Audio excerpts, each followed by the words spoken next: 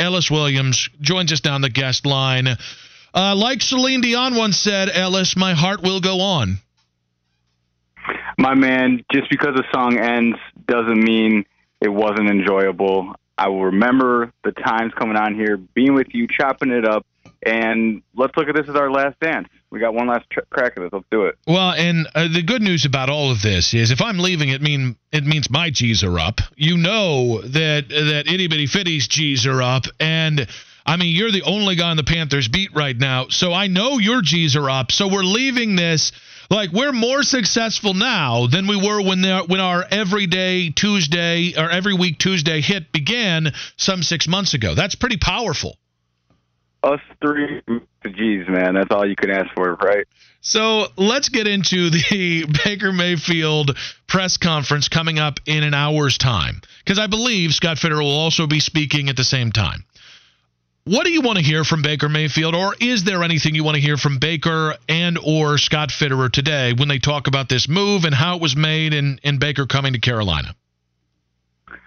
Yeah, I'm interested in a few things. I think it'll be interesting to hear what Scott has to say about just like how the trade kind of came together, why Baker Mayfield, what it means for the quarterback competition. Some stuff we've inferred, but you get to hear it from the source and just the way they frame that. From a Baker Mayfield standpoint, I'm curious as to how he'll answer taking that $3.5 million pay cut. I suspect it'll be along the lines of him just wanting to get somewhere where he felt wanted and can win.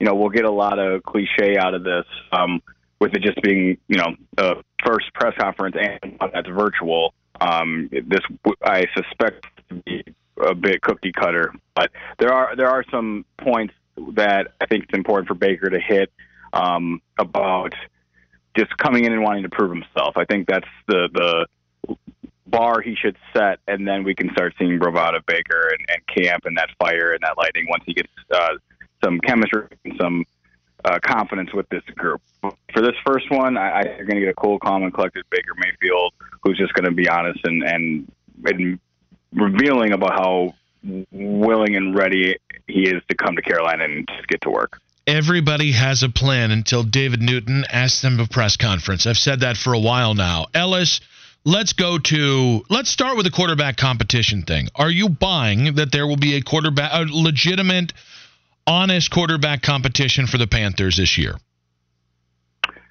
I think it starts open and legitimate, but the moment Baker does the slightest thing that just stands out or pops, or as he starts getting more comfortable with the offense, as soon as the staff, Matt Rule, Ben McAdoo, feel comfortable with Baker taking those first reps, out repping Sam, I think it'll just drift to Baker. Like, I don't think there's going to be this one moment in camp or in a preseason game where we're like, oh, that's when Baker won the job. I don't think it would go down like that. I think it would make sense to have a preconceived plan that, like, all right, this is open, but you don't trade for a guy with the impression that he's just going to come in and be your backup, someone with the resume and pedigree of Baker Mayfield. So, like I said, this will be a job that starts open.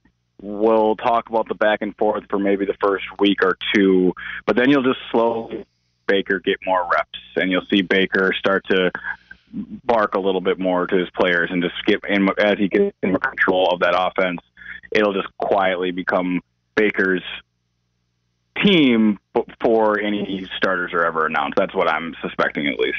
Ellis Williams of the Charlotte Observer on the guest line, breaking down the Baker Mayfield trade, and also we're doing this in advance of the Baker Mayfield press conference, which is going to be on the station in 1 hour's time at 12:30. We're going to be carrying that live here on the Nick Wilson Show.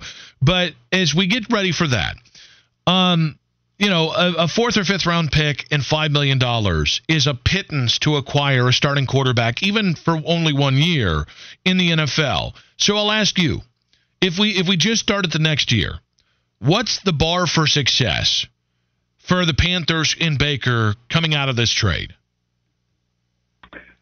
I think that it can be a bit of a moving target. Like both the Panthers are in that Baker Mayfield is also where they need each other right now.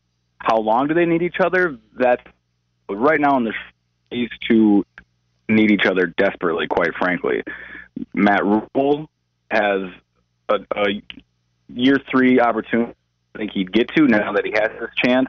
Another 5-win season is out of the question. This team needs to make serious strides to being a playoff contender. Baker Mayfield needs to get back to showing people he's more that 2020 version of himself who can protect the football, throw single-digit interceptions and flirt with 30 touchdowns. He needs to throw anywhere between 32 to 3,800 yards, depending on the amount, the volume of throws that Ben McAdoo is going to be calling. And this team needs to allow its playmakers to succeed and carry the offense, the Christian McCaffreys, the DJ Moores, and stop putting their defense in such horrible situations with turnovers and partly the special teams, which they've revamped and will have nothing to do with Baker Mayfield. Point being, collectively, this team needs to come together now that they finally got the last piece of this long offseason that has been a revamp. Like I said, the special teams, new punter, new returner, bringing back kicker, the O-line completely remade. The last piece that was missing was Baker Mayfield in what is now Matt Rule's promised year 3 turnaround. So here we go. This is it. The pieces are in place. We're going to the training camp here in 2 weeks. For this to be something that is past this season, that's a decision that Carolina doesn't really have to worry about literally until the season's over. Sam Darnold and Baker both playing on NBA-style expiring deals, and they have Matt Corral on a team-controlled 4-year rookie contract. And they're going to have options, and they're going to be able to sit back and make a comfortable decision on who they want to invest in the quarterback position this season. But for the short term, Baker needs the Panthers just as much as the Panthers need Baker Mayfield. Ellis, there was a report out there that the Panthers had talked to Matt Corral about this move before it was made, and that there was, maybe I'm paraphrasing here, but a promise that Baker Mayfield is a short-term answer and that Matt Corral was still the future. Have you heard anything like that coming from the Panthers organization? I've talked to some in the organization who are confident Matt Corral still has a future in Carolina, and that is how they view the room going forward. But this game changes so quickly that I don't think anyone is all that worried about the future right now, because you can't get to the future if you don't take care of the present. And the people inside that building are aware of that. So it makes sense to call the quarterback you selected, the quarterback you traded up for, the future of your organization. How tied are you to a third-round pick if another quarterback that you already have in who's young themselves is playing better?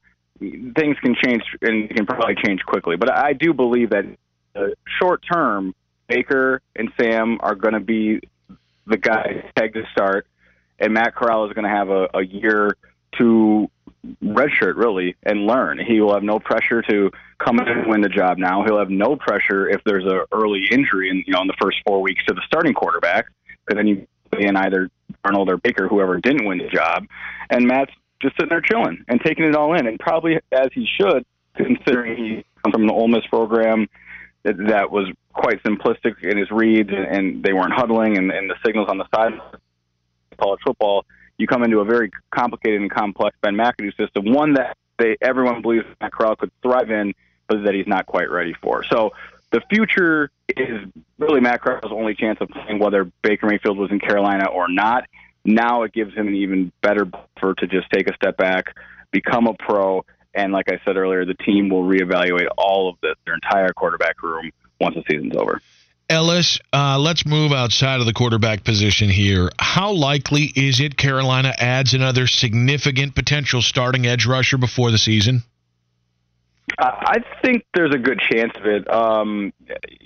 Significant and starter are qualifiers that I'm not sure which one is more accurate. Like, they may add a starter. I'm not sure it'll be significant, right? So the pool is thinning. I think more than a starter, they want another body, someone that they can rotate in that position, like a hockey line that before, that they just want to keep that D-line fresh. They'd love to have an edge guy that can also play a little three technique and fight inside when need be. So they're looking for, more of a versatile, able body than really a name, in my estimation. Could that change? Yes, but I think regardless, the position of edge rusher will be addressed, whether it's before camp or sometime during camp. They're going to get someone else in there. I'm pretty sure of that. Follow this man on the Twitter machine at Book of Ellis, and he is the Panthers beat writer for the Charlotte Observer. I'll make sure to keep in lock with his work as listen, you got a hell of a future. All right. I'm going back to Cleveland. Who the hell knows where your future stop is going to be, because you're onwards and upwards, my guy, even though, you're killing it at the Charlotte Observer. I'm making it sound like we're both leaving. Only me. Ellis, you've been so great, man. Thank you for joining us over the last couple months, and thank you for always knowing whether our G's were up or down. Back to the future goes Nick Wilson. I'm happy for you, man. I'm proud of you. This has been a blast, and I'll keep the G's up here, man. You know me and itty-bitty guys.